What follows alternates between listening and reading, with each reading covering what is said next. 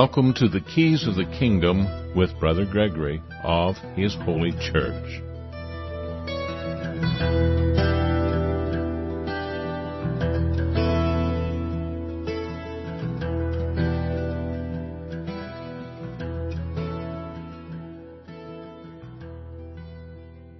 Welcome to Keys of the Kingdom. I'm Brother Gregory, and we're going to talk again about the Kingdom of God. And I just sent out a notice to a lot of the people on the network as to the topic of what we're going to talk about. I'm on a number of groups on Facebook, and somebody was promoting an idea that he thought was the only workable idea of creating an anarchy, one that is consistent with Scripture. Now, anarchy, of course, most people are going to think anarchy, that's where there's chaos and people are fighting against the government and blowing people up, but that's not actually what anarchy is. It means a government without rulers. It may be a government with leaders, but not rulers. People are not ruling one over the other. Now, that's actually what Christ was appointing when He appointed the kingdom of God, because He said you're not to be like the governments of the Gentiles, the other nations, the princes of other nations who exercise authority one over the other. So that means you're not to rule one over the other. He actually uses the word arche, talking about these rulers. And you're not to be rulers one over the other. Because the church is a different kind of government. They called out His ministers, His disciples, were called out to be the ministers of a kingdom that He was going to appoint after He took it away from the Pharisees. And of course, He took it away in a very clever way. He got them to say, we have no king but Caesar. And so they rejected the kingdom. That's like people saying, what is David to us, and going back to their own homes. I've explained this so many times, and when you see in 1 Samuel 8, where the people reject God, that's what it says, they reject God and decide to have a ruler who can exercise authority one over the other. They wanted them to have a limited authority, and there's talk in the Bible way back in Deuteronomy about limiting a king, a ruler, someone who is able to exercise that authority, a chief executive officer, a imperator, which means commander-in-chief. If you're going to have something like that, you want to create a constitution that's going to limit his powers. And they give you a list of 5 things in Deuteronomy to write down and read to him every day to limit his powers over the people, because you don't want him to have too much power. If he has too much power, he will be corrupted by that power, because power corrupts. And we see that with Saul. That's what happened. Saul became corrupt and did a foolish thing and exercised the power to force an offering of the people, which means to tax them. You see, Israel had gotten by for 400 years without taxes because it was an anarchy, had no rulers. But in order to have no rulers, that means the state, capital S-T-A-T-E, cannot exercise authority one over the other. So where does the state get its power? Where does the state get its authority to exercise that authority over the people? The people give it to the state. I mean, if the state just comes in like a pirate, when you get enough power together, you can throw them off. But if the state comes in because you do some particular deeds or acts or agreement or consent or something to give it power that you once had, now the state, small s, S-T-A-T-E, which used to rest with you, which was your status as a free man in nature, now rests with the government you create. It now has your power of choice. It can now choose for you. And of course, Nimrod could choose for the people, Pharaoh could choose for the people, Caesar could choose for the people. Why? Because the people gave power to Pharaoh, Caesar, Nimrod, to provide them with benefits, protection, security. And then he had that power. Saul was given power to create security in the nation because they needed somebody to fight their battles for them. And when he went to fight the battle, he needed money, and so he forced an offering of the people. He taxed the people. And Samuel said, "You have done this foolish thing, so now your kingdom will not stand." All such kingdoms eventually fail.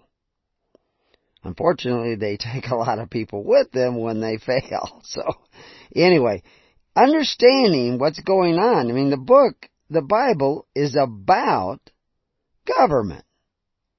It only mentions religion 5 times, but it mentions government hundreds and hundreds and hundreds of times. Good government, bad government, anarchist government, republican governments, constitutional republics, democracies. It mentions all these different kinds of governments. It doesn't say democracy, but it says voice of the people.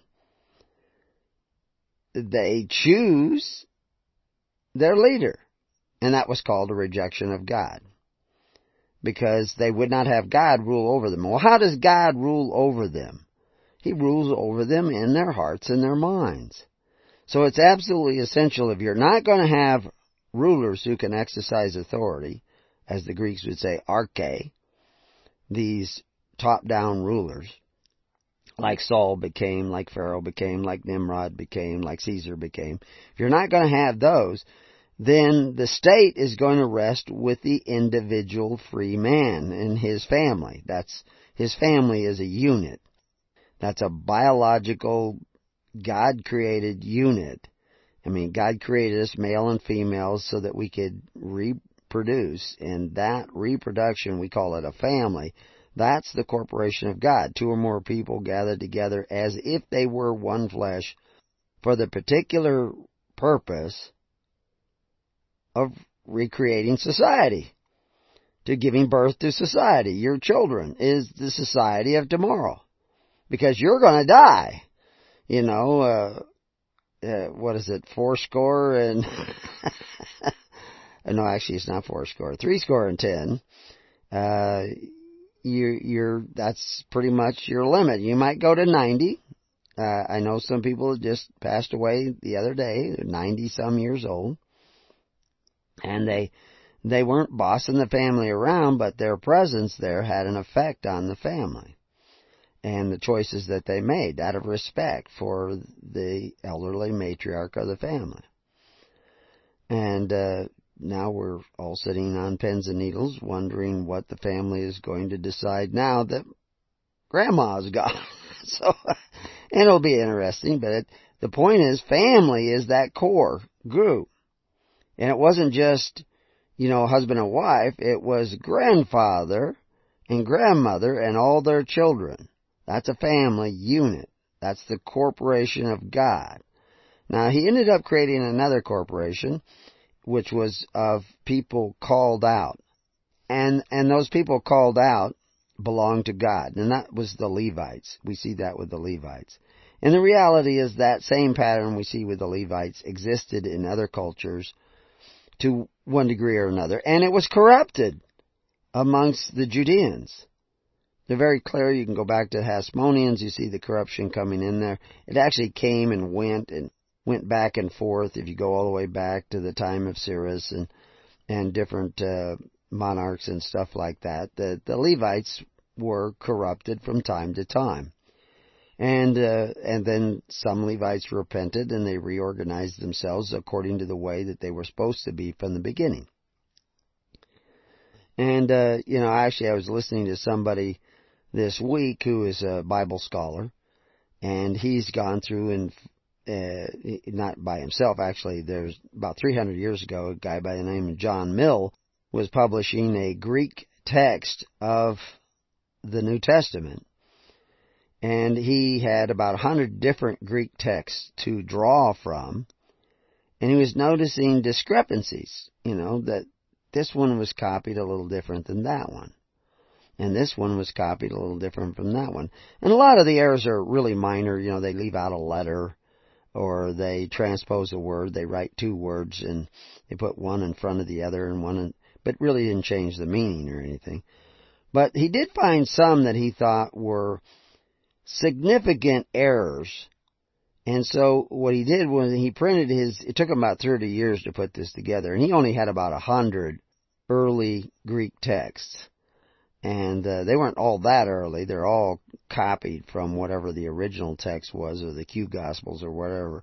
But because we just don't have the originals. But he noticed that there were a number of errors that were kind of significant, could actually affect some doctrine, and were worthy of mentioning. So at the bottom of every page, he would put in, where some of these incorrect, or, what's incorrect, because this manuscript says this, and this manuscript says that. So he gives them both, so that the reader can ponder these discrepancies himself and try to figure out which one was the original intent of the original author.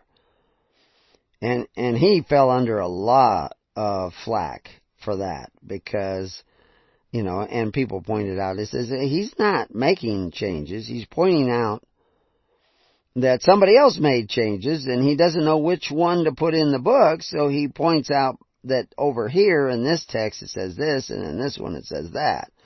And he leaves it to the reader to decide which one he should go with, because the people who made these errors are long since dead. This is done in 1700s, 300 years ago, that it was published. And he found 30,000 errors that were worthy of mention. So that's quite a few errors. But again, most of these errors still didn't change anything that we would consider dogma. But there were some that were, rather disconcerting. Whole phrases missing, sometimes whole stories missing. I mean, you can't find, the really old texts do not have the story about the adulteress being threatened with stoning. The older texts don't have that. That was somewhere along the line that entered in. Now, how did it enter in? We don't really know. Was it from some earlier text that this particular guy had, and so he put it in? Or what? We just don't know. We don't know a lot of things about the origin of the Bible. But I think it's adequate. But it only works for those people who are led by the Holy Spirit too, because that's what the Bible even tells you. It's not by flesh and blood you're going to figure this out. You're not going to read the book and know Jesus, know God. It's through revelation that you're going to know God. And that's a gift. He's going to write upon your heart, upon your mind. There's another place where he's talking about, you're going to receive this. This is what he's going to build his church. This is the rock upon which he's going to build his church, is this internal spiritual revelation upon your heart and upon your mind. And that may come from reading the Bible, or in the process of reading the Bible, that may come, but it actually comes directly from God. That is the rock upon which he's going to build his church. So, but we can look at the Bible, we can look at the text and come up with a lot of conclusions. And Wycliffe, when he translated the Bible, and he was going to schools and universities at the time, but he was coming to different conclusions about the Bible, and a lot of other people were too. And he said in his introduction, this Bible is for the government of the people, by the people, and for the people. And that's actually in the general prologue to the John Wycliffe Bible translation of 1384. Well, the governments of the world at that time were not really fond of that statement, to say the least. They weren't fond of some of the observation that translators were making. But really, the Bible is about government. And it's about how we govern ourselves. Do we take the power, the rights, the God-given rights that God has given us, and we give, the right to choose, and we give them to somebody else to decide good and evil for us? I mean, we're not even supposed to decide good and evil. We're supposed to know good and evil because God is writing on our hearts and minds. We're supposed to bear witness to what God is writing on our hearts and mind about what is good and evil. We're not deciding for ourselves with some sort of narcissistic approach to good and evil, we are letting God write upon our hearts and our minds. So how do you know if God is writing on your heart and your mind? How do you know if God is writing on the heart and mind of the preacher that you go to on Saturday or Sunday? How do you know if He's writing on my heart? Well, you're going to have to look into your own heart. And there's the rub. Looking into your own heart, there's some ugly things in there. Anger, resentment, unforgiveness. And you're going to have to deal with that. But in the meantime, we're going to talk about the kingdom, and we're going to talk about the form of government recommended by the Bible as a righteous form of government. And of course, righteous depends on what the people in that government decide. And in the government of God, everybody's in the government. In the government of God, Israel, how did they fight their battles? A militia of the people. How did they deal with criminal element in their society that was robbing their neighbor? Well, they had to care about their neighbor as much as they cared about themselves. So when their neighbor ran out and said, "Robbery, robbery," everybody dropped what they were doing and ran to his aid. They didn't come with their cell phones to get pictures of somebody being raped in the street. They actually came to stop the rape. And there were times when the people got slothful and didn't do this. They didn't love their neighbor. They got complacent. Things were going too good. But there are also times when they elected men who would exercise authority and said, "That's not my job. It's the police's job. It's the government's job. They're supposed to deal with this." But see, in the kingdom of God and in a free society and in a society where you have the archy, the right to rule over your family, and nobody has the right to rule over you and exercise authority, even compel you to contribute. Because see, for 400 years, Israel had no taxes. They had tithes, but no taxes. No Levite was kicking in your door to collect your tithe. You got to give to the Levite of your choice, and you only had to give to them according to his service. If you didn't think he was serving anybody, you didn't have to give to him. Now, of course, if you're a selfish son of a gun, you won't give anything at all, whether he's providing a service or not. I was up here for hours preparing for this show, going through this plan of Mr. Robert Burke, which he says is the only workable idea for creating this anarchy that is consistent with Scripture. So I went over it, all of his points. I didn't read his book. He constantly is telling everybody they should buy his book, 400-page book. I get people send me books like that and say, "Read this." I don't really want to read another 400-page book, personally. But I will look at what you have to offer. But you got to give me a synopsis. You got to break it down. I've been at this for years. I can understand what you're saying if you say it somewhat clearly. Give me an outline, and then I'll know whether I have to read the whole book. Somebody sent me a 400-page book, a particular one. They've actually done it many times. And that's the deal I have with God when I first started. I don't have money. I live very poor in the poorest county in the state of Oregon, and I live at a very poor end of it, and I live in a very poor fashion. That's okay. But I couldn't afford to buy books, but I knew he was setting me out to respond to all these different ideas that are floating around out there, and I've been willing to listen. And we'll talk about that and why that's important. But somebody sent me this one particular book. I won't mention which one it was. And I thought, oh my gosh, another 400-page book. And I just fanned through the book. And I was fanning through the book. All of a sudden, my eye caught a page. And I held on to it and opened it up and looked at that page.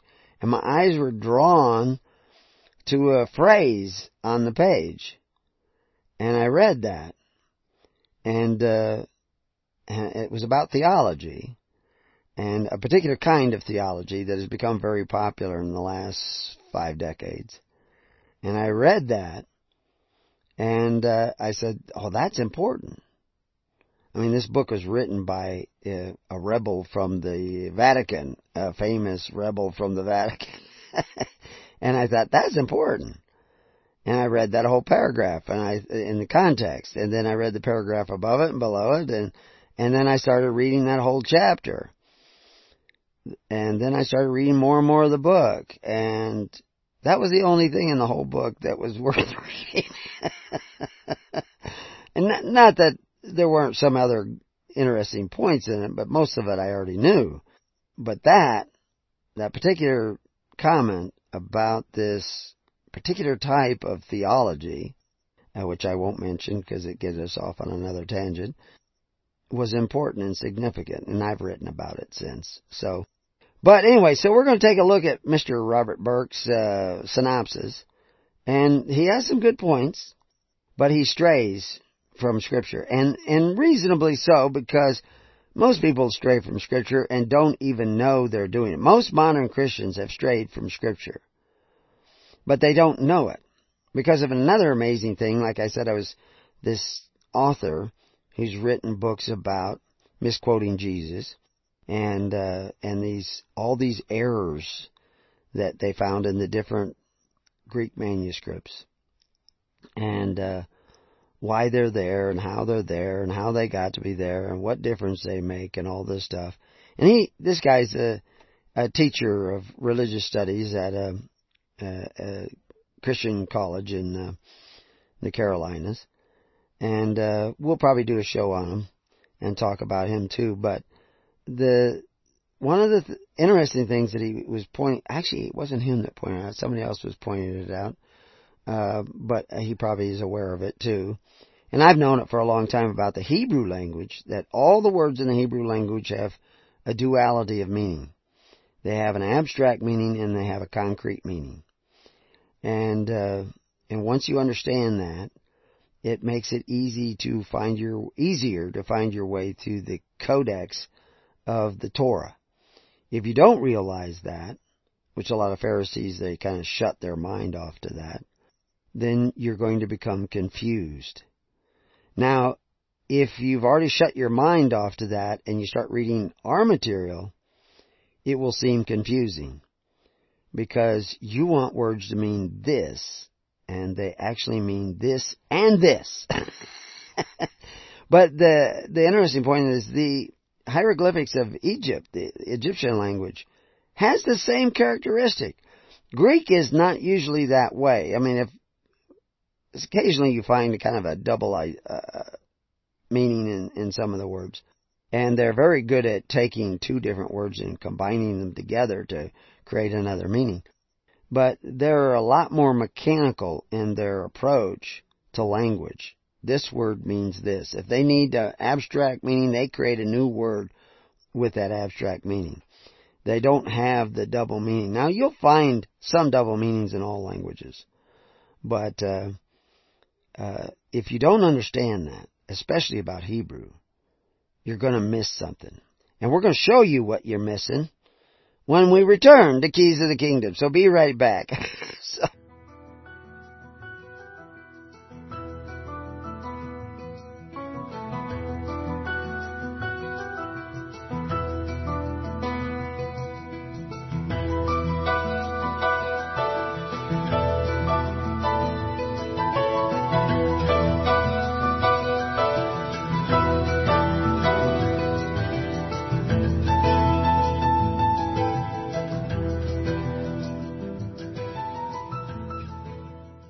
Okay, welcome back to Keys of the Kingdom.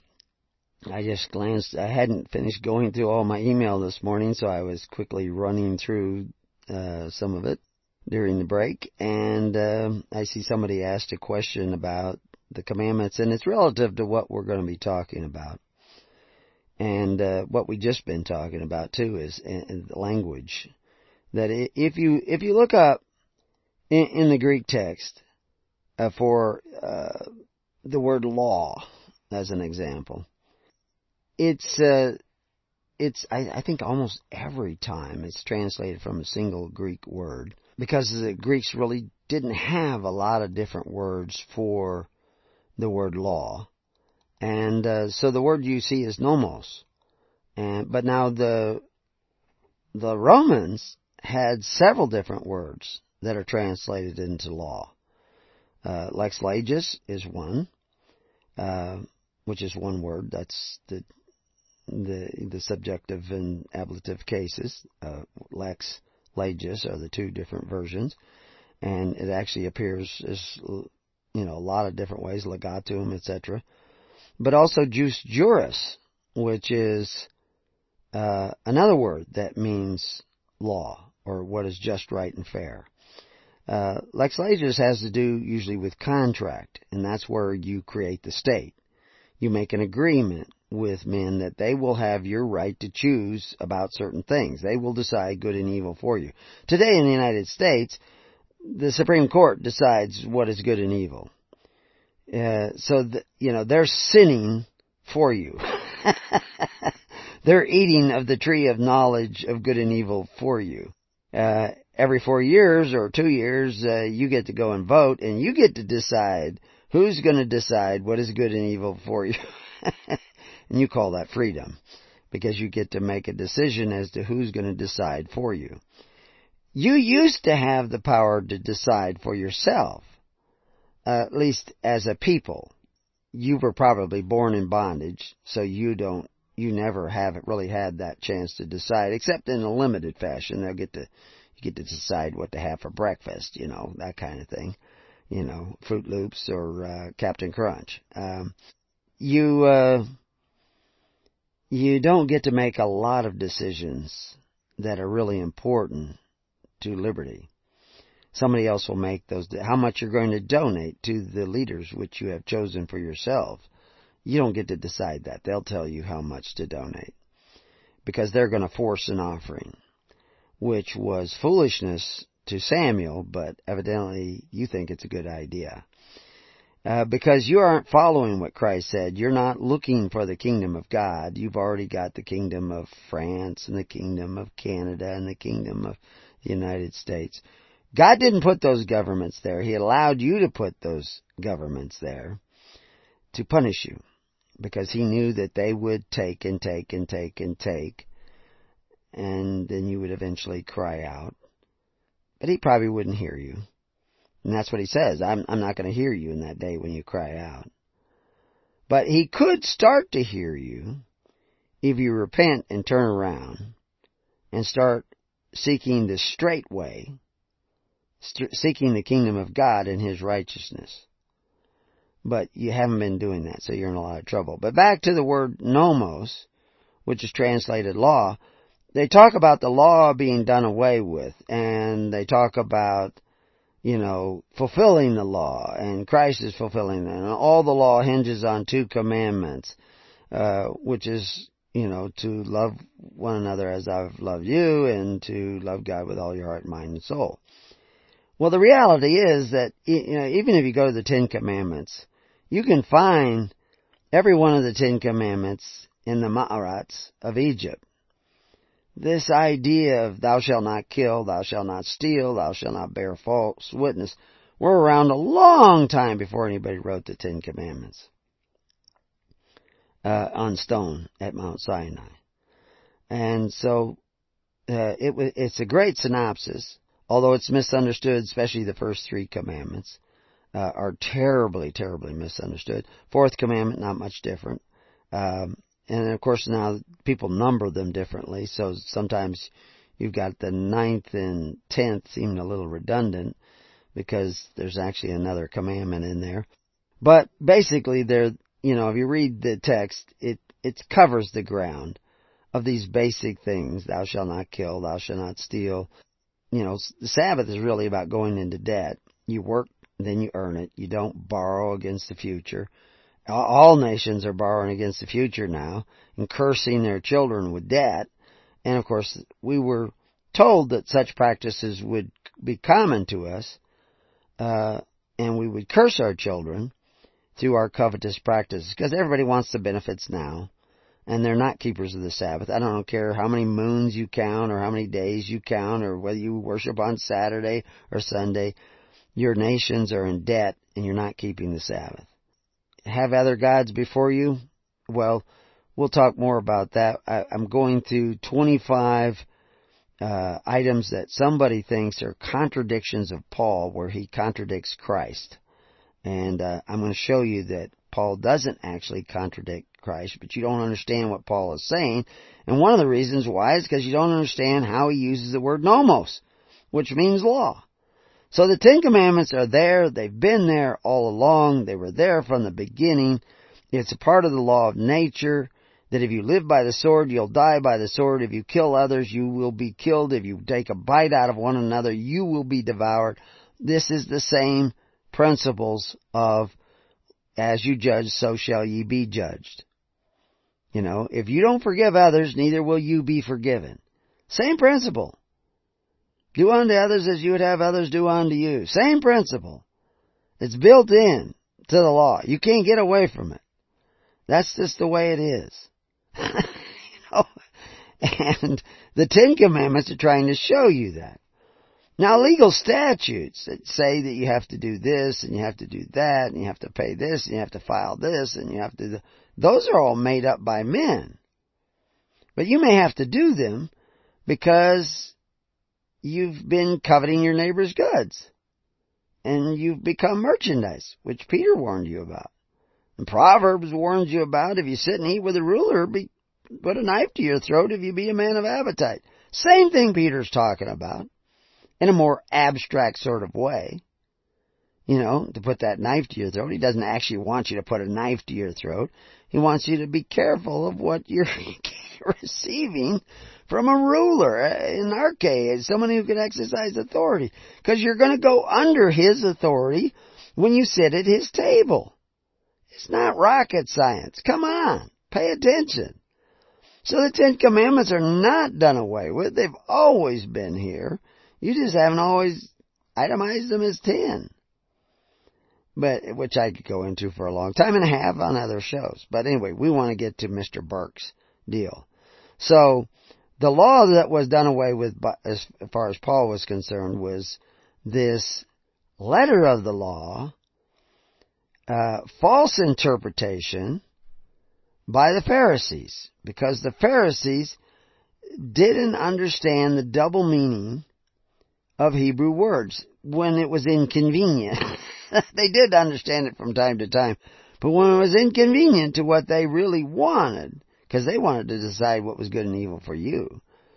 So they focus on things like, Sabbath, you can't walk very many steps, and, all these little rules and stipulations, and Paul says, no, that's not it. And I just recently talked to you about circumcision in our study on Tuesday.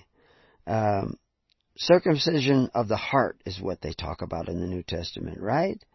Not circumcision of the flesh. That's what's important, and that's one of the contradictions of Paul.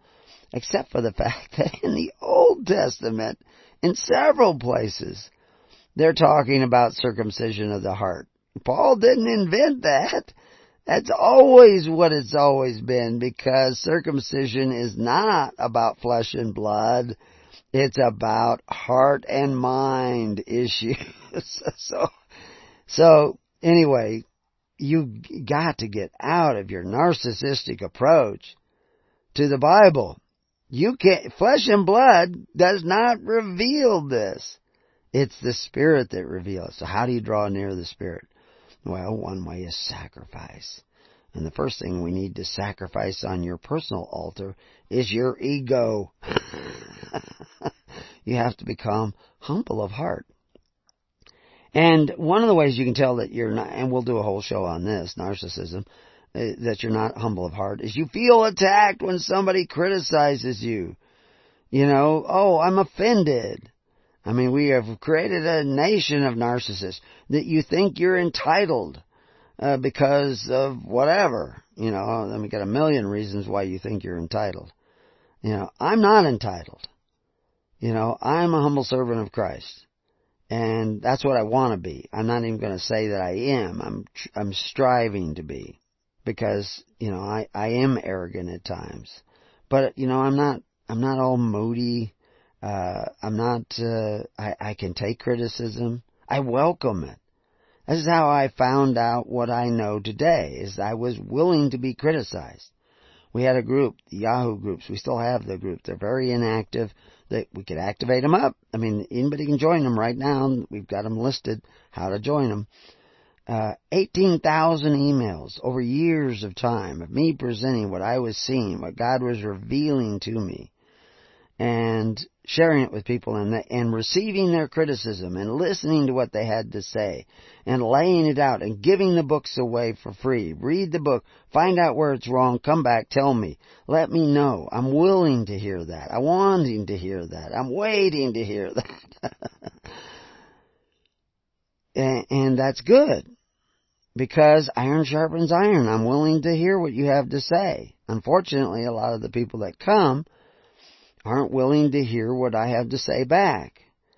But it has written 5 books, 6, 7 books on the way.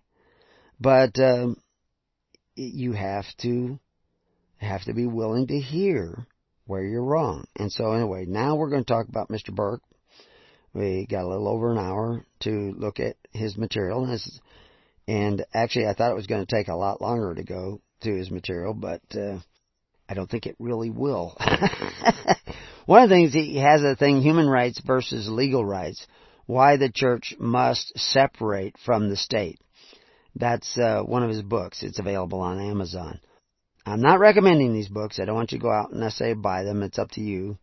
But in this, he talks about human rights versus legal rights is about the state usurping authority it was never intended to have, and in the process of creating costs and inconvenience that have plagued us all ever since. For one thing, the state has not usurped authority. Now, there was some usurpation by the king back in the American Revolution. This guy's from Canada. For the most part, I guess he did live in the UK for a while too. But the king of Great Britain was usurping authority already relinquished in the United States, in America. Well, there was no United States at that time. And people stood against that usurpation. Most legal systems are not usurping rights. They actually have those rights. They have the right to tell you what to do, and they have the right to regulate you. And it's because your parents have cursed you with bondage. They have bought into Egypt to get benefits, Social Security, and now you're born in as they became merchandise. So the kingdom of heaven is from generation to generation, and being merchandise is from generation to generation. Now there's a way back, and that's what we're going to be showing you. But you have to actually walk that way. You have to turn around and walk that way. You're over there at the pig farmer's property, and you got to do what the pig farmer tells you to do, because you're a prodigal son, and your parents were prodigal sons and daughters, and they've gone away. And we were told that they would do this. They would believe a lie and go under a strong delusion that they're free when they're not really free. So that's where everybody's at. So this guy has this theory about human rights are actually rights which exist. I'm quoting him, because it is logically incoherent to deprive anyone of them. The right to life is a human right. Now, he's a little bit misidentifying the word human rights there. The right to life was listed as a natural right. And nature and nature's God were involved in the creation of natural rights. You know, the God of nature, which is the God of creation, created natural rights. He's using this term human rights, and he's really using it out of context. He does this a number of times, and I don't want to fault him for it, but he says himself, quoting him again, "My use of terms is defined by internal coherence of the theory. I make no apologies if at times their usage diverges from conventional or idiosyncratic preferences." Well, you know, in other words, I'm making up my own definitions, which I understand the need for that, and Paul did. You know, Paul the Apostle, he invented all kinds of Greek words we find in the Greek texts of Paul's letters, which we find nowhere else in any other Greek literature. and we got an abundance of other Greek literature.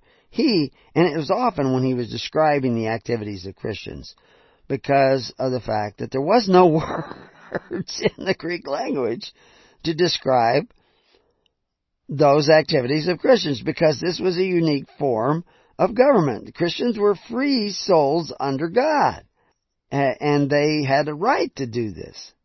And when they were persecuted, that was an usurpation. But most people don't even know why they were persecuted. So I understand that, and I do this all the time. I use words and I redefine them, and I show why I redefine them from what people commonly think. But that definition is often a more original definition. I'm not making it up myself. I show you. Like the word religion. Religion today is defined what you think about a supreme being. But 200 years ago, religion was defined as the pious performance of a duty to God and your fellow man. So now religion is what you think. It used to be the fulfillment of a duty. That's a big change. I didn't change it. I'm showing you what it used to be. Even in the Greek text, the word is threskia. Threskia is clearly not what you think, but what you do. Jesus said, not what you say, but what you do. So, yeah, I will use words and I will define them based on what they meant at the time the Scripture was written. And I will show you why in footnotes. I'm not just making this stuff up. I'll show you where I got this and why we need to go back to using that definition. At the same time, we realize everybody else, when they say religion, they think what you think about God is religion. So anyway, I understand that dilemma, but the fact is human rights and natural rights are not the same thing, and he's misidentifying it. He's using the word human rights, and I understand why he's using it, but it's really not appropriate. But it's what he's decided to do, so we'll go with that into the discussion of what he is doing. Just to give you some of the examination and comparison of the idea of human rights and legal rights, which he is a big one for examining. But he doesn't see this, and this is just easy found definition. The simplest terms, the difference between human rights and civil rights, which are legal rights, is why you have them. Human rights arise simply by being a human being. Civil rights, on the other hand, arise only by virtue of legal grant to that right, such as the rights imparted on American citizens by the U.S. Constitution. Now, that right there, now that's a quote, not from him, it's a quote from Google. Well, the fact is, rights, the Constitution did not grant citizens rights.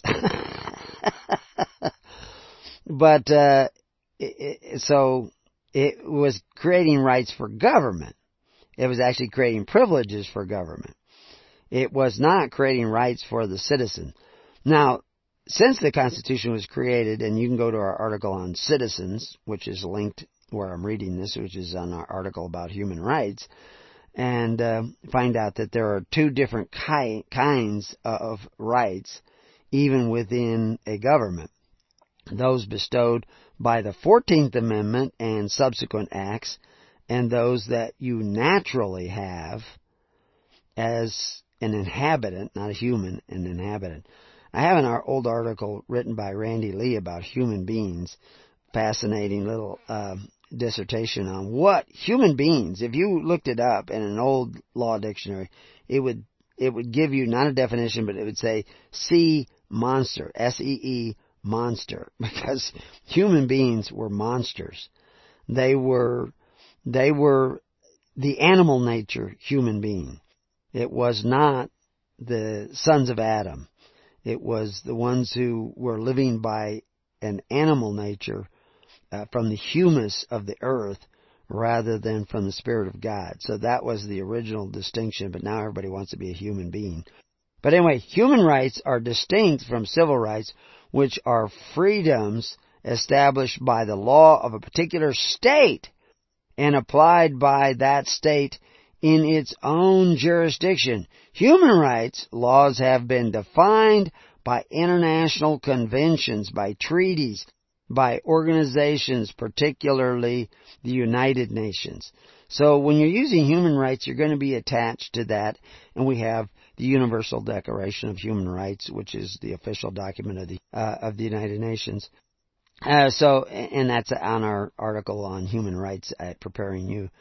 But natural rights, which are supposed to come from God, are defined by natural law, are not the same as human rights. Although both natural rights and human rights are universal, there are fundamental differences between the two. First of all, natural inalienable rights do not come from government, either the United Nations or local government. Governments only secure these rights, that is, they create the political condition that allow one to exercise them. So, he really should be using the word natural rights, but he has chosen not to, so we'll live with that. But I just wanted you guys to understand the distinction before we get into what he calls his anarchist algorithm. The anarchist dilemma is how much risk can we accept as we remove controls from a population in which there are always a sizable number of people willing to exploit power vacuums. The anarchist algorithm is a summary of the steps by which we can they can be. He has a lot of typos in this. They can be done in a non-risk forming manner. Well, we're going to get into these, and it won't take very long, and we get into some very risky stuff. But really what we're going to want to do is take a look at how to get back to what the Bible is actually telling you, which most of you would not be aware of at all by going to your local church, because your local minister doesn't know these, because even though we offer it to you for free with hundreds and hundreds of footnotes. Lots of people read them. Some are confused by them because they are not willing to see things anew. But some people reject them in their own closet without discussing it. Because we can show you I've been doing this for decades now. Where you think I'm in error, bring it up. Join the network. Bring it up. Show me where you think that error is. And I'll show you why it's probably not in error. Now, you might come up with something new. But after, almost 50 years, I don't think you're going to tell me something I haven't already looked at. So anyway, but you might, and I'm willing to listen, so give it a shot. But if you argue against us and I'm not there and you think you won the argument, think again. Because, everybody can win an argument when they're by themselves. It's guaranteed you're going to be a winner if you're only going to be arguing by yourself. So anyway, his first thing he says is form or utilize a social network. Great idea! Great idea! That is totally biblical. A network. You don't find the word network in the Bible, but you see it described over and over again. Tens, hundreds, and thousands. Great idea. We'll go into number 2 and 3 when we come back to Keys of the Kingdom, so don't miss it.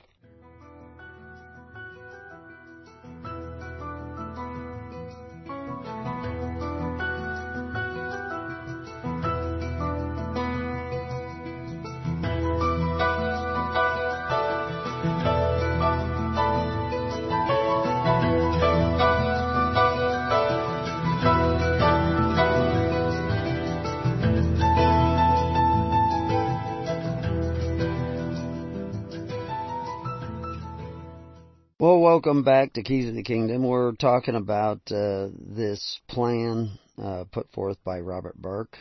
He's written, I guess, a couple of books. At least one of them is 400 pages. And it's supposed to be a plan that he thinks is biblical. And we went over the first one, which is to form or utilize a social network, which is very biblical, because that's how the kingdom of God, Israel, the children of Israel, organized themselves in a network of tens, hundreds, and thousands. 10 families. Family was a corporate unit that was created by God, one man, one woman, acting as one flesh. That's what a corporation is. Two or more people gathered together for a particular purpose as if they were one person. That's a family. And they gathered together in a network, in a social network, that had a particular purpose, as if they were not one person, but one nation.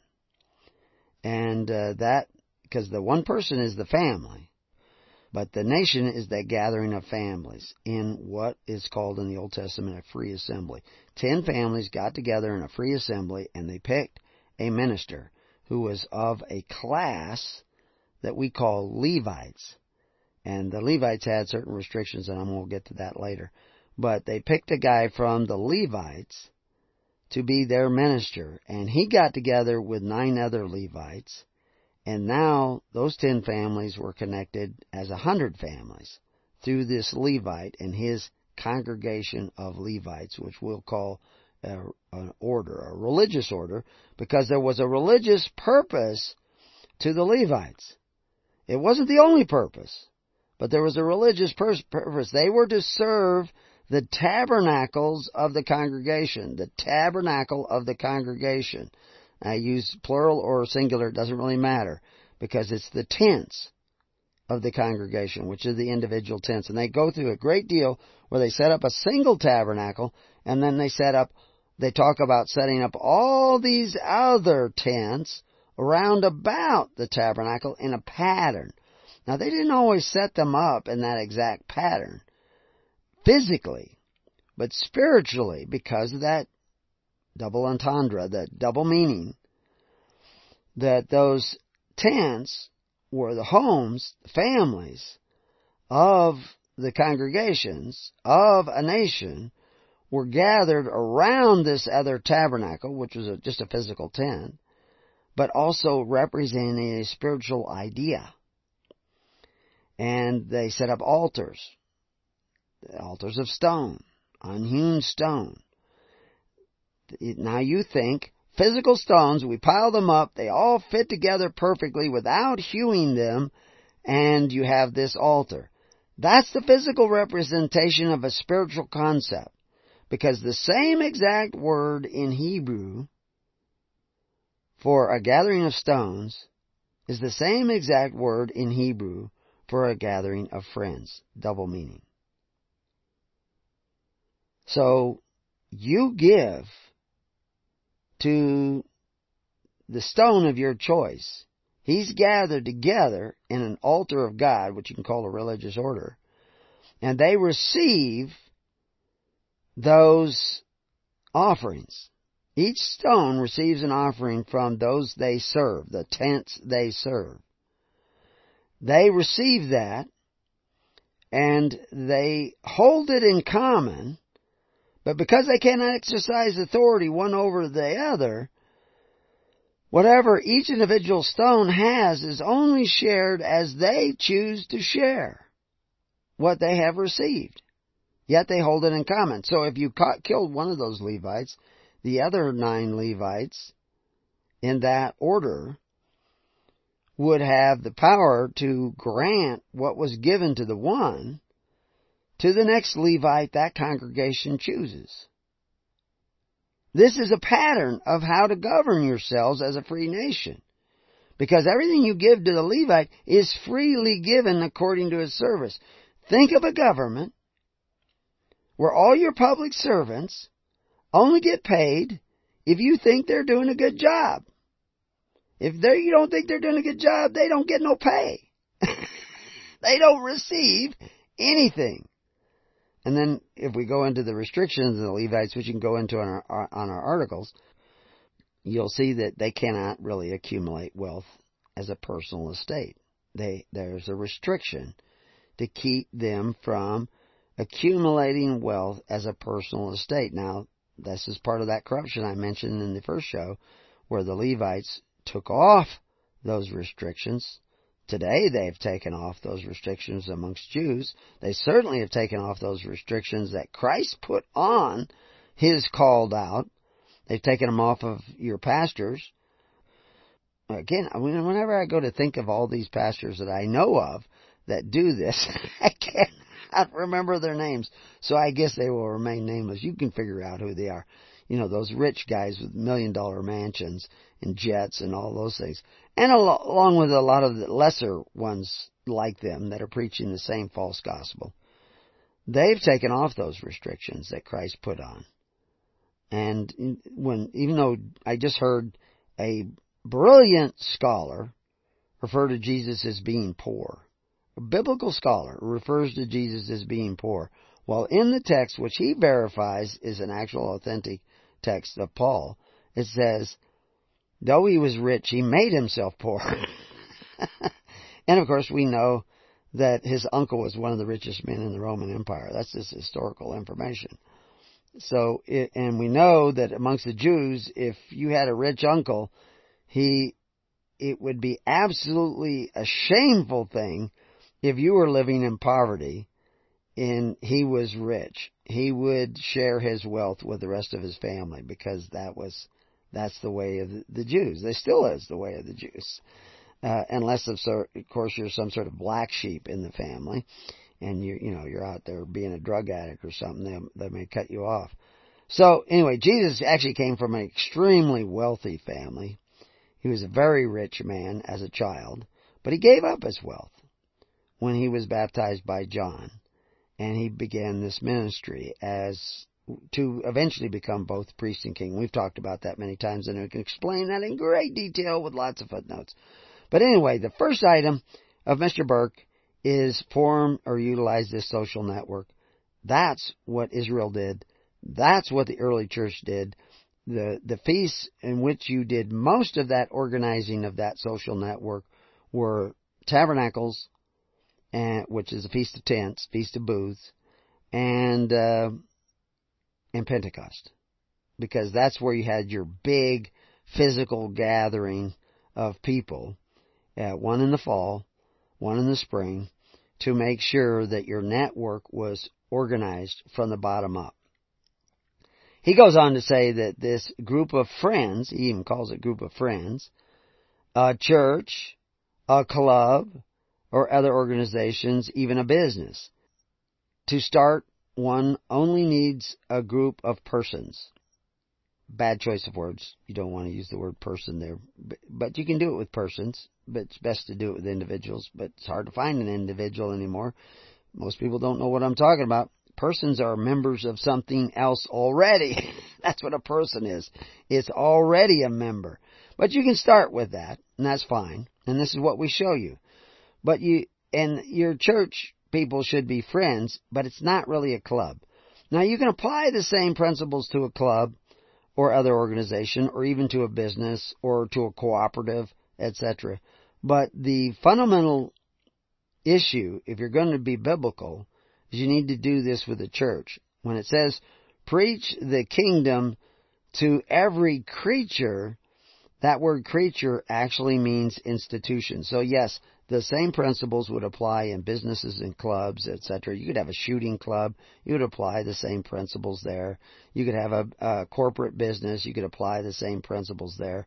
But corporate business, shooting club, buying club, any of these kinds of things, buying clubs are really useful for saving money because you all get together and you can buy in bulk and then redistribute amongst yourselves, make no profit in the club, and so therefore there's no taxes or anything, and that could be an LLC or all kinds of things.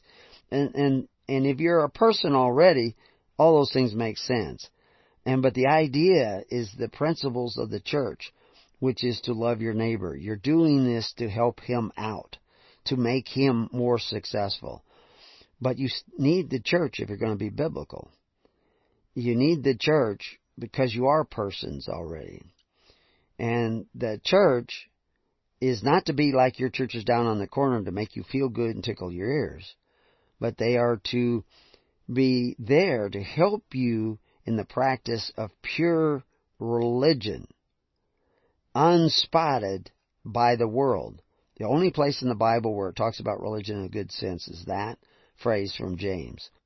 So anyway, if you don't know what I mean, stick around and we'll explain that. We already do in videos and audios and web pages.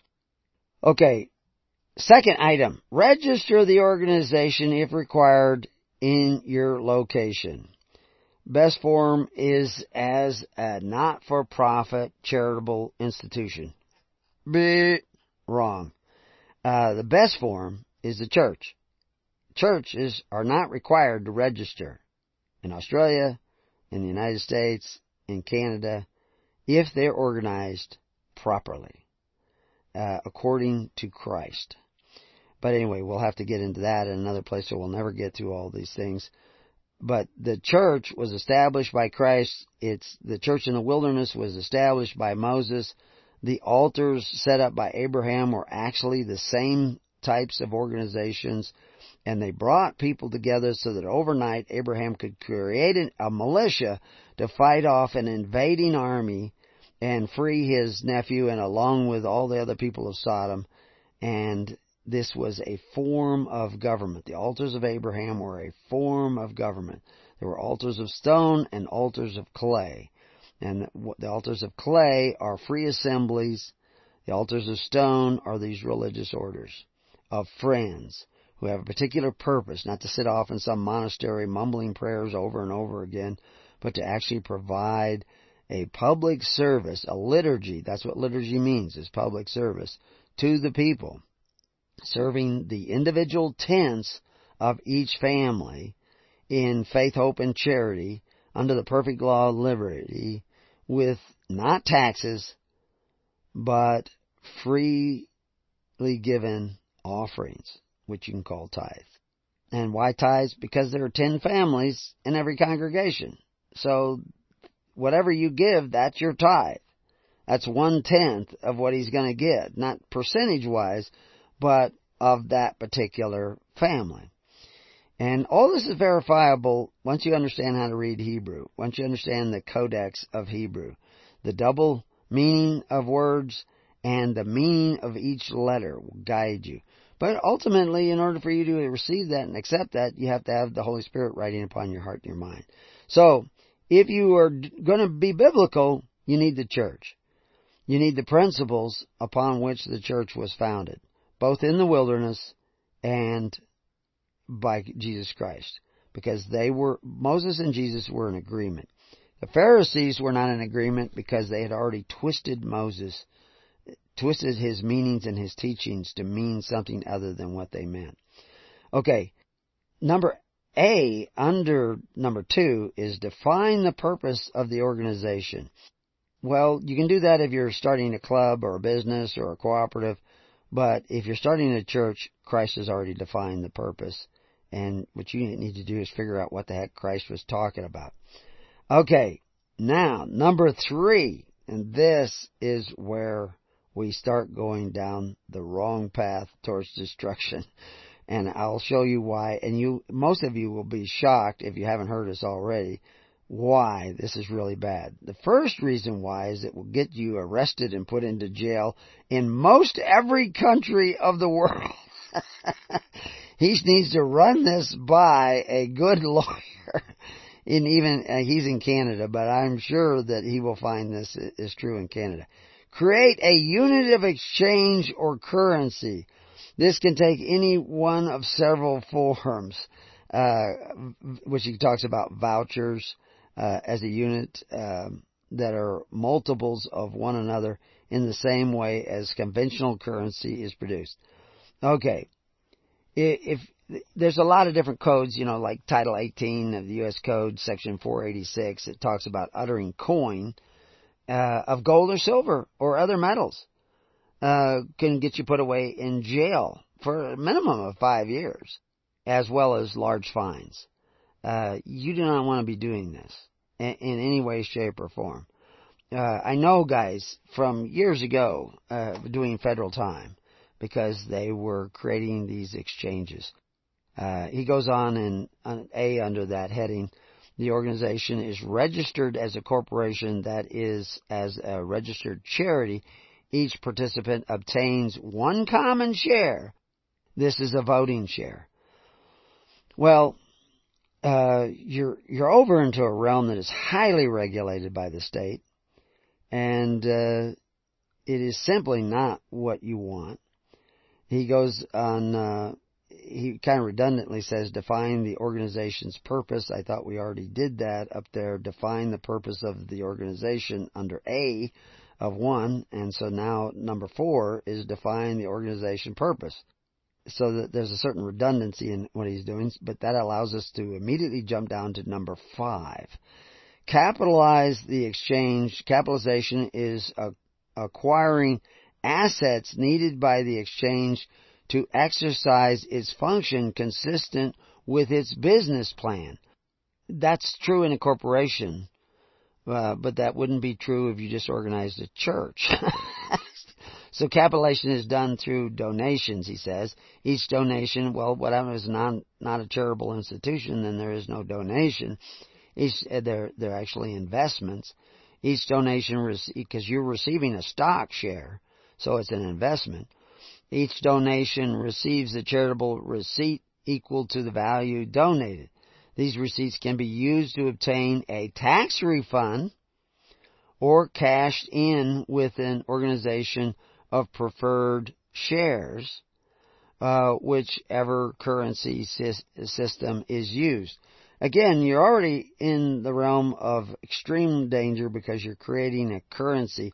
And, almost every country in the world has a Federal Reserve now, what we would call a Federal Reserve, a central bank.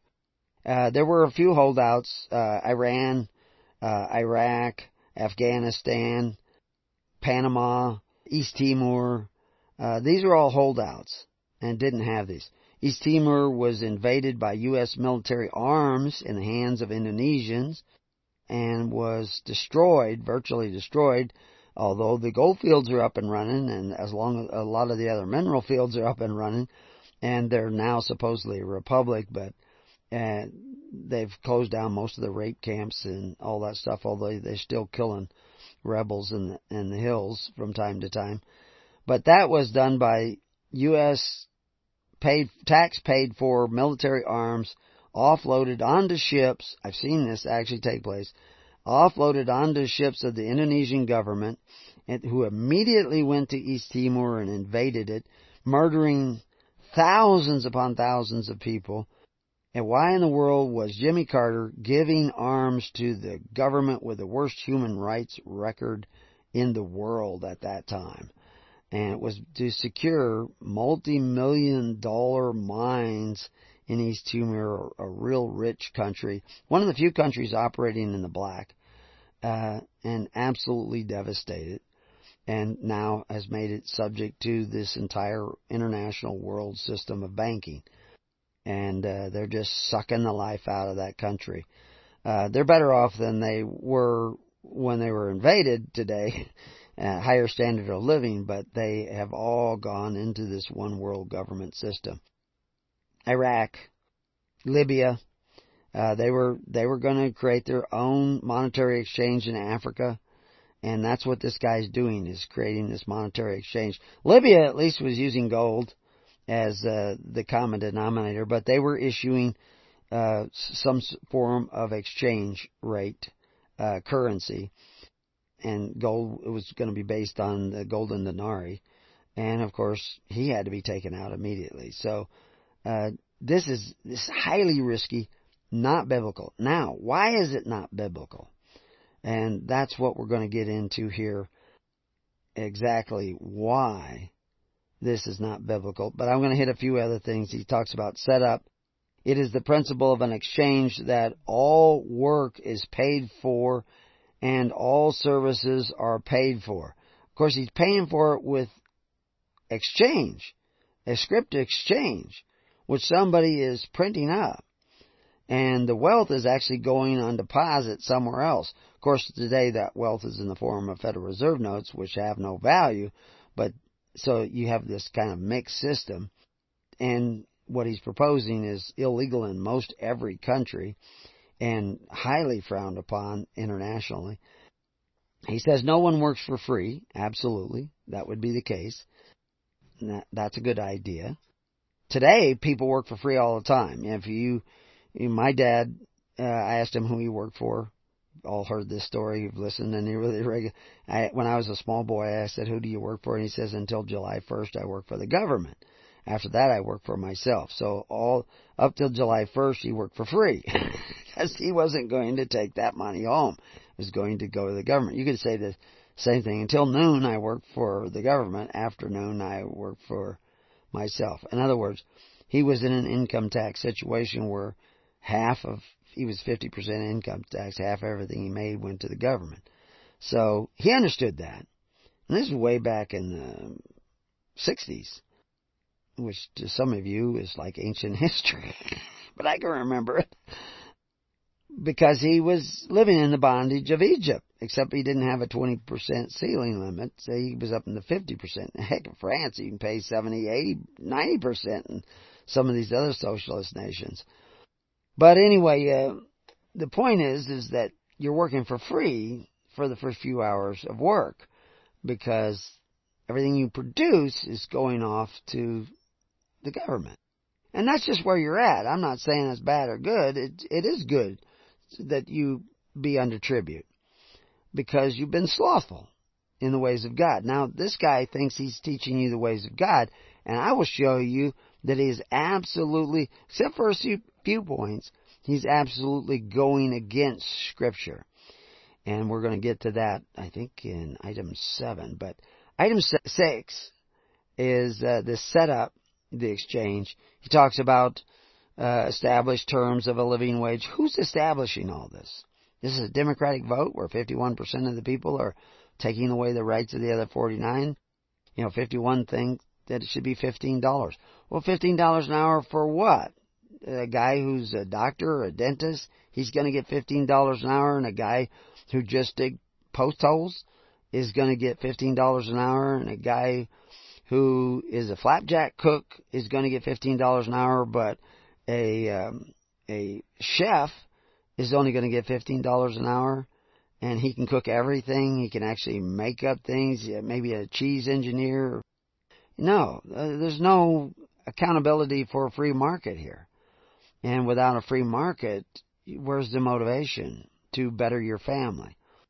No, this is missing all kinds of major elements in a viable economy. Now, I'm sure he's going to say in the other 400 pages of his book that he deals with all that, but the reality is, who is making the decision that $15 an hour is a living wage? And the fact is, in some parts of the world, it won't be. So, anyway, in some parts, you'll be living like a king. But is it a democracy? Is it a board that decides? Who's deciding all these things? And the fact is, all these powers to decide, these right to decide, should be in the hands of the individual. He decides how much he's willing to work for. If he doesn't like what somebody's offering, he goes somewhere else. In our local valley here, or in this local Lake County, there's a company that's just dying for employees. They don't pay real high. You can get up to $20, $25 an hour, and you can get lots of overtime usually. But the same job somewhere else might pay you a lot more, but rent here is a lot cheaper. Living here is cheaper in many ways. Taxes are less here. So, if somebody wants one of those jobs, just get a hold of me. I'll tell you who to see. And you can start a community, but you're going to be working for other people. But the church should be the center of your community in the pious performance of your duty to God and your fellow man. That will take you closer to freedom and liberty than almost anything else. Your churches today are not doing that. They're not practicing pure religion. As a matter of fact, they're advocating the religion of the Pharisees. And we'll talk about that in another place. Under this, anyone can set up an exchange. Actually, that is a highly regulated idea. And like I say, I know many people that are doing and have done federal time for trying to do that, especially if by any way you're circumventing taxes, which of course that will be one of the big attractions, whether that's your intent or not. Other people will do it for that purpose. And what I'm trying to do is get you to look for the keys of the kingdom. He says the key to the functionality of an exchange is the currency system. If the setup is based on a charitable organization model, preferred shares can be issued in units that are multiples of each other. Or vouchers can be used as various types of credit vehicles. He goes on, promotion. Each new member can be given a credit balance to start. Given by whom? Somebody has to create this credit balance to start, and there is no risk of this. No risk, just because you say there's no risk. These new guys get this voucher, they spend it, they're gone. If you do that very often, you're going to be seeing inflation.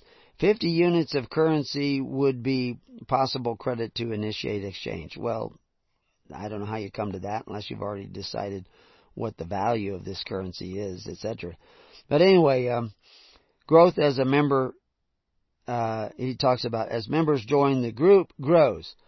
Well, that could be. It's interesting that in Israel it wasn't as people join, it was as people were born. The birth of every child made the money in your pocket more valuable because there would be greater demand on the money in your pocket, and so the money in your pocket would therefore become more valuable to the community. Today, between the beginning of this program and now, the money in your pocket has lost value. It's going down. And it's because the money in your pocket, and here's a biblical reference, are not just weights and measures. But in this next half, we're going to get to the really bad part and the really good thing you could do that would make the difference. We'll be right back.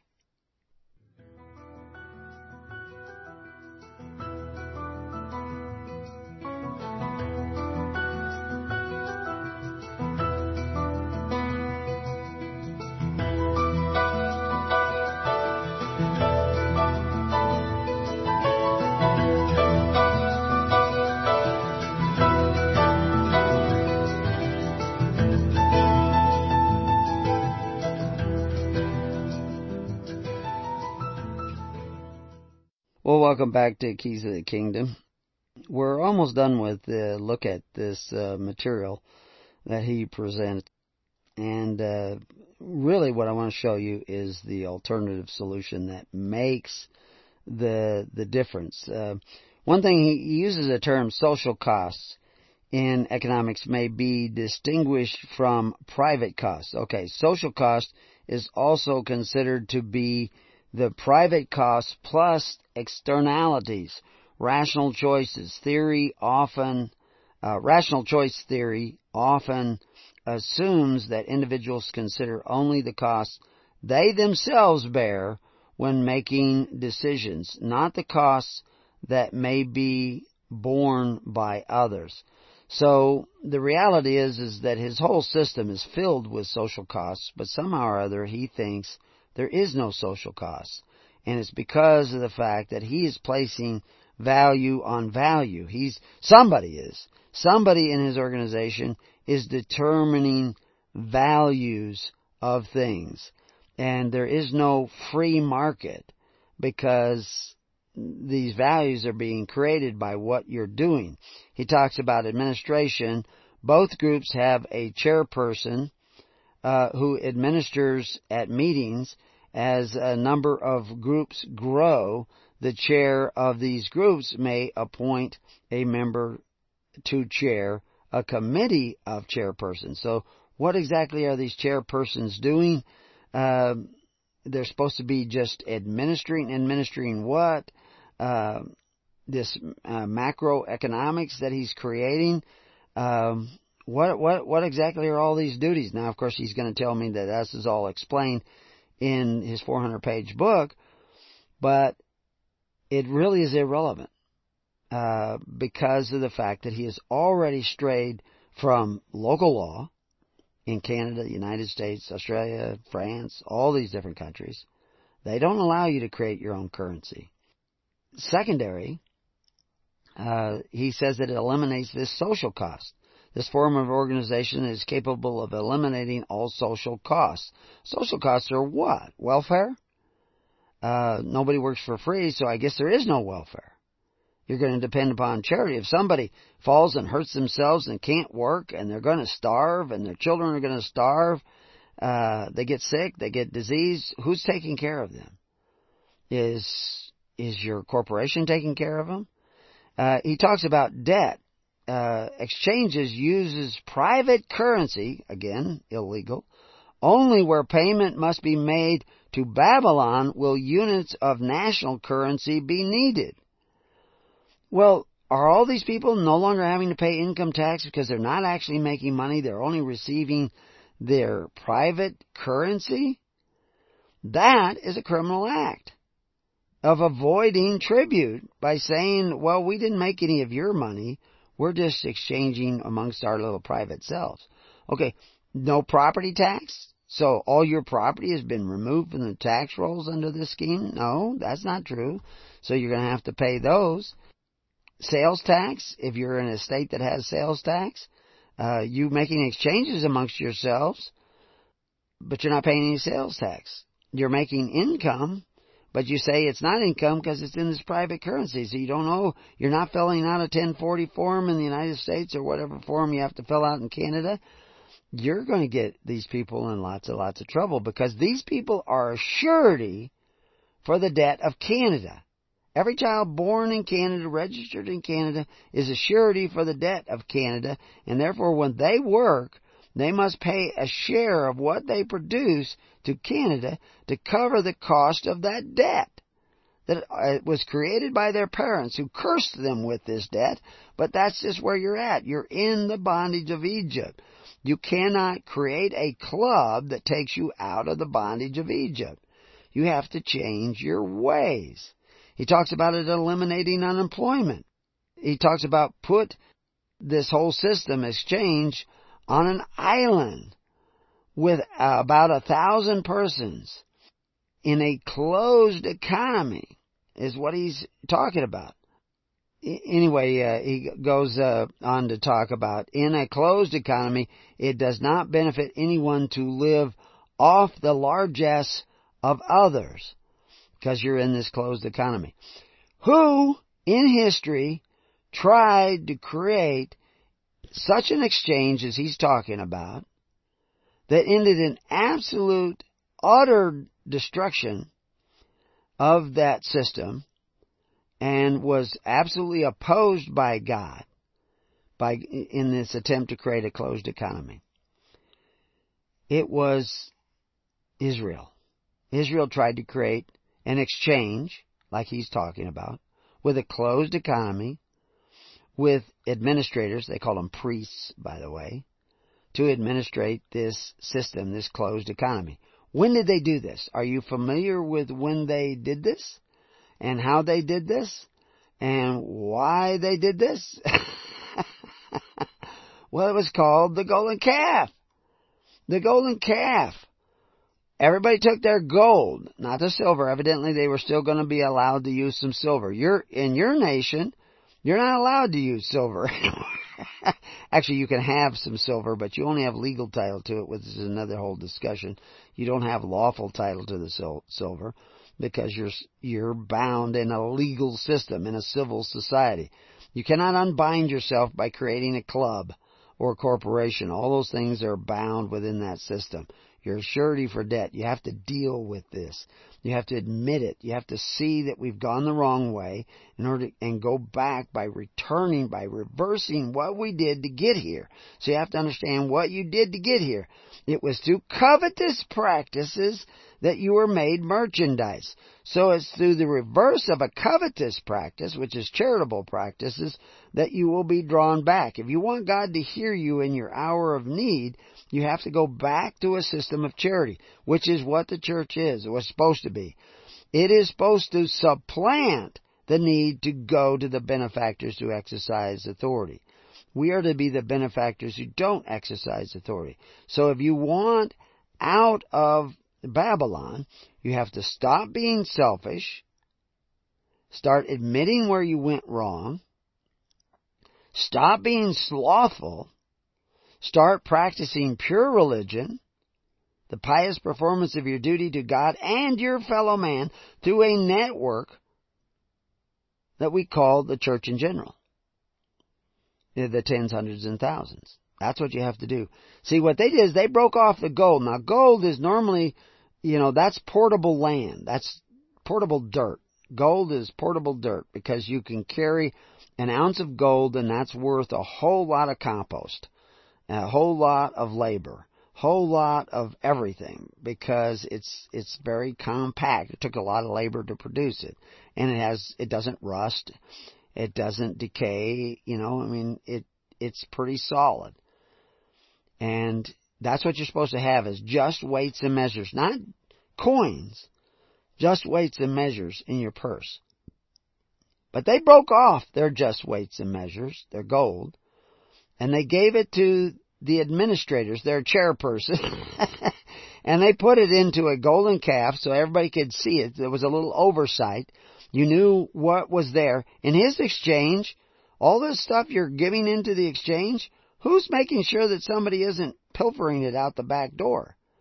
Who's watching the money that you have that you're going to pay Babylon with?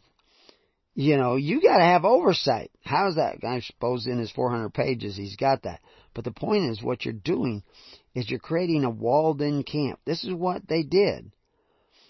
This is the first place you see in the Bible where they talk about gates of the camp, is in this section where it talks about Moses standing in the gates of the camp. Exodus 32:26.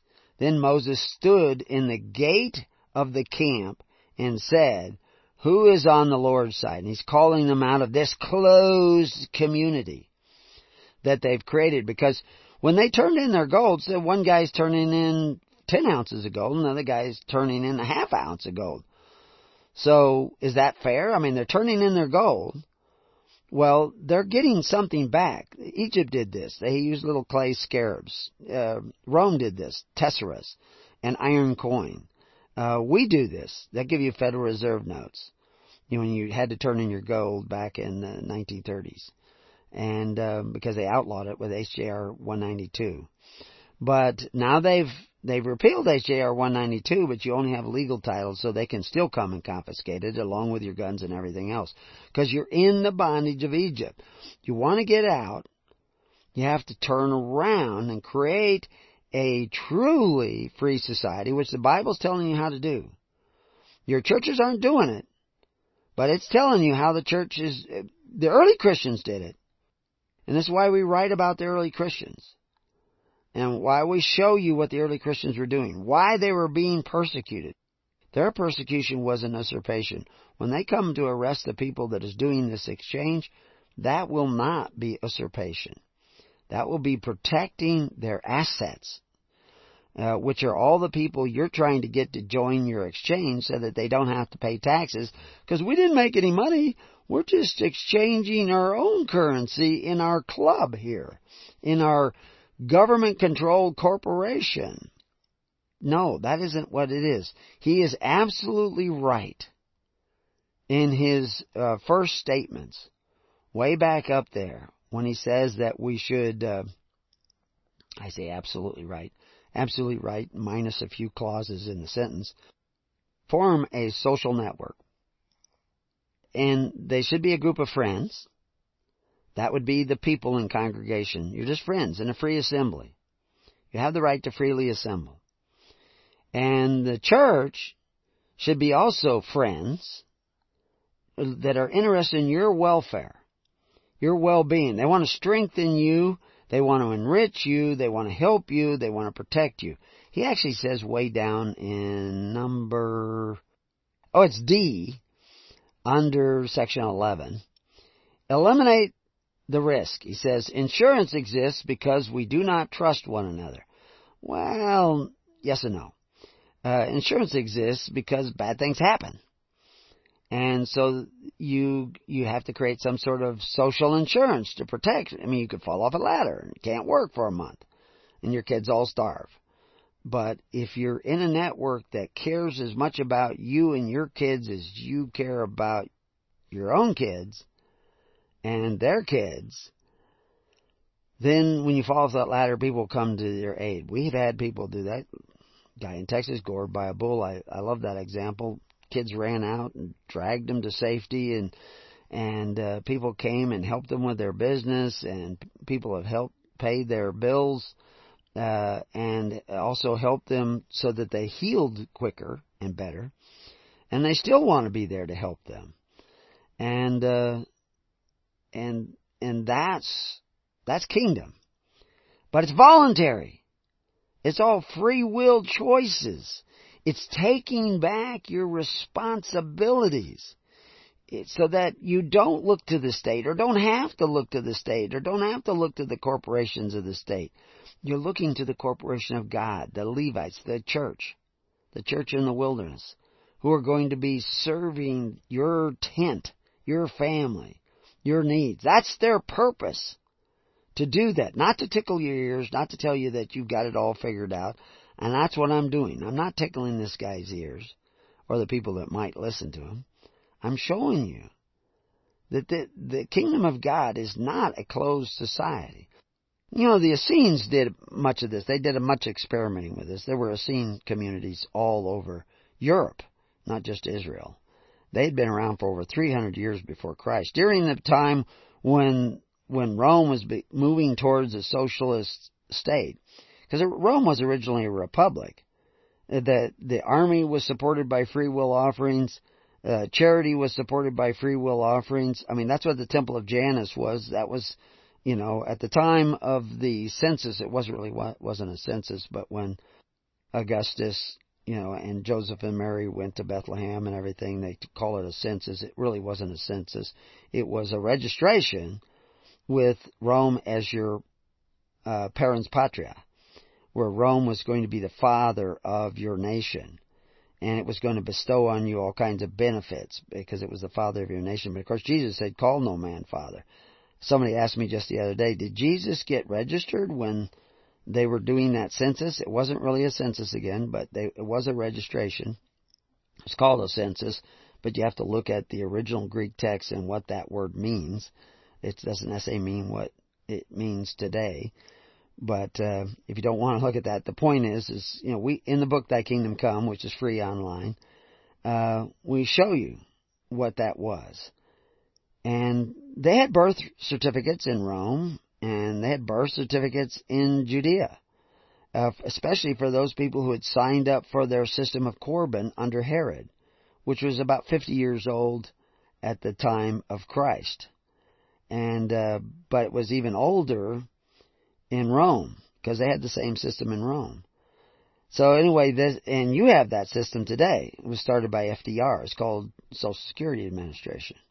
That's the Corban of Israel, and or of Judea, and it's the Corban of Rome. It's a system of compelled offerings, and the government takes care of your social welfare. Well, the church is supposed to take care of your social welfare. It is to be the benefactors who don't exercise authority, but operate by faith, hope, and charity, and that perfect law of liberty, so that when you cry out, when somebody usurps against you, God will hear you and intervene, as He did with the Israelites when they cried out, and they were on the shores of the Red Sea, and at the bottom of a box-end canyon, and the armies of the Pharaoh were coming down upon them. God took care of it. Now, you got that kind of faith? Hey, join our network. and the network is not just an email network. Join a congregation. Start caring about others. Start giving to care about others. And you watch your ministers and make sure they're actually strengthening the poor, not weakening the poor. And they're not pilfering the funds. Don't create a golden calf or a closed-in state or a closed-in camp, because a walled-in camp is what I refer to it as, because they had the gates. And the first thing He did was send the Levites in to go in and out the gates. You can't stop us from going in and out the gates. And then He didn't, like the movie shows where the ground opened up and swallowed the calf. He fired up His furnaces and turned the calf to dust and made the people drink the dust, which is colloidal gold, which is another story entirely. But anyway, creating this monetary exchange is not the answer. Is there just weights and measures in the kingdom? Absolutely. But it's not coins. Coins are like when you have a silver ounce, a dollar. That's what a silver ounce really is a troy ounce, is a dollar. It's a weight of measure of weight. And so you have a silver ounce, or we'll call it a silver dollar. And you say, this silver dollar, 50 of those, or it used to say 20 of those, is worth $1 of gold, an ounce of gold.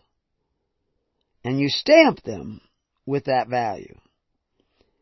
It says $20 gold and eagle on it.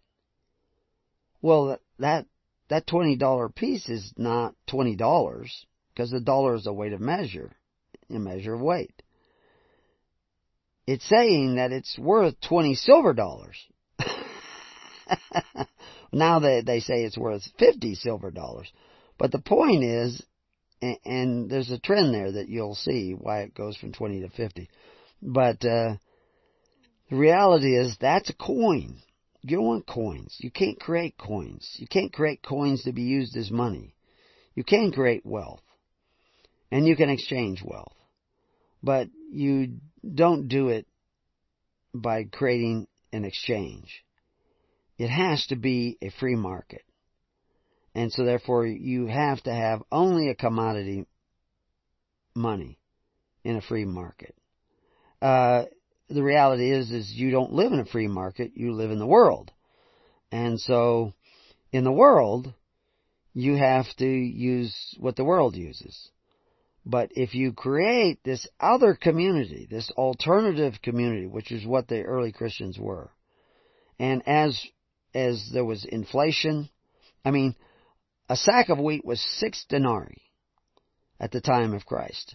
That's like 6 dimes, 60 cents for a 30-pound sack of wheat. You see, this guy doesn't know these things. He doesn't understand how economy really works. He doesn't understand history. He doesn't understand what the Bible is really telling you.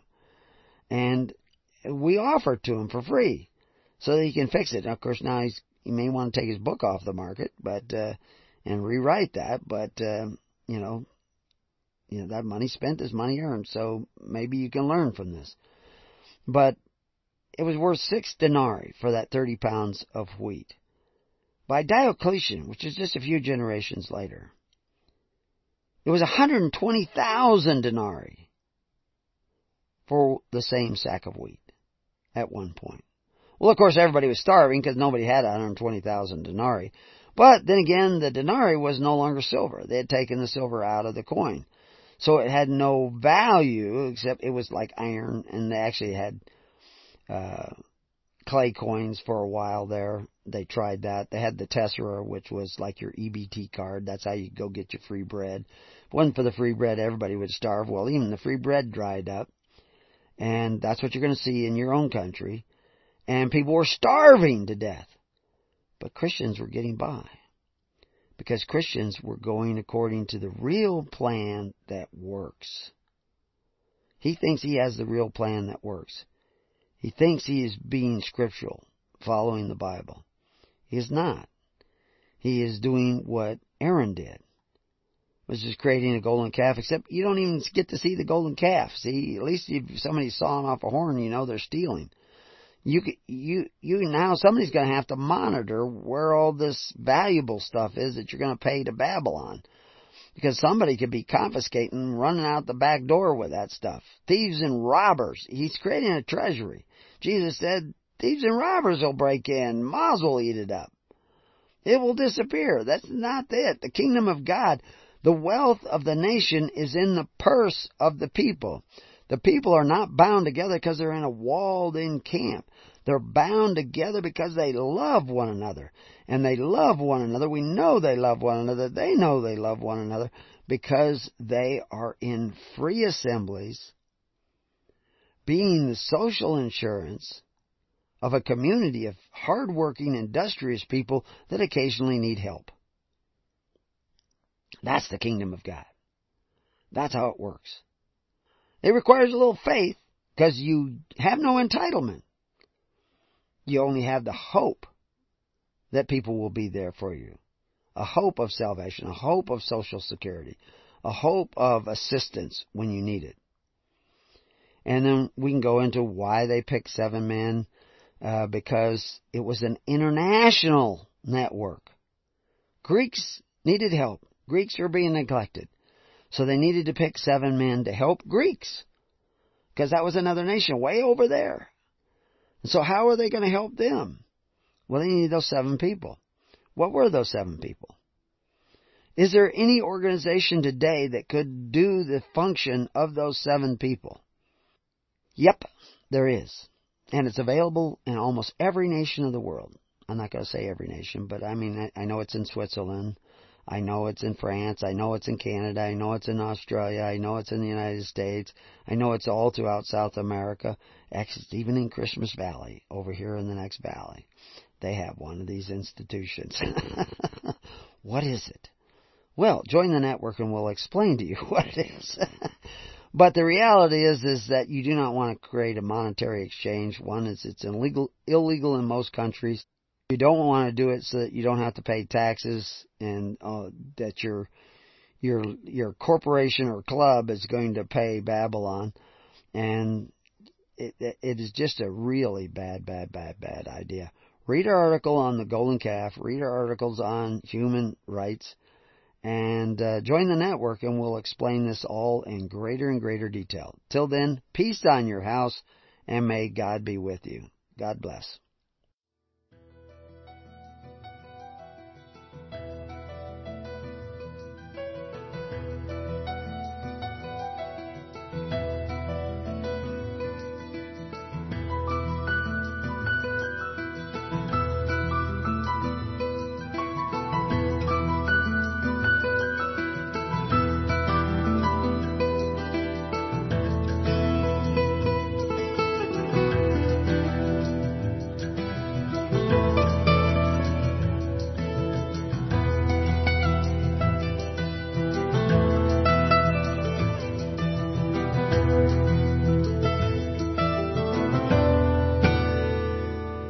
You have been listening to The Keys of the Kingdom with Brother Gregory of His Holy Church.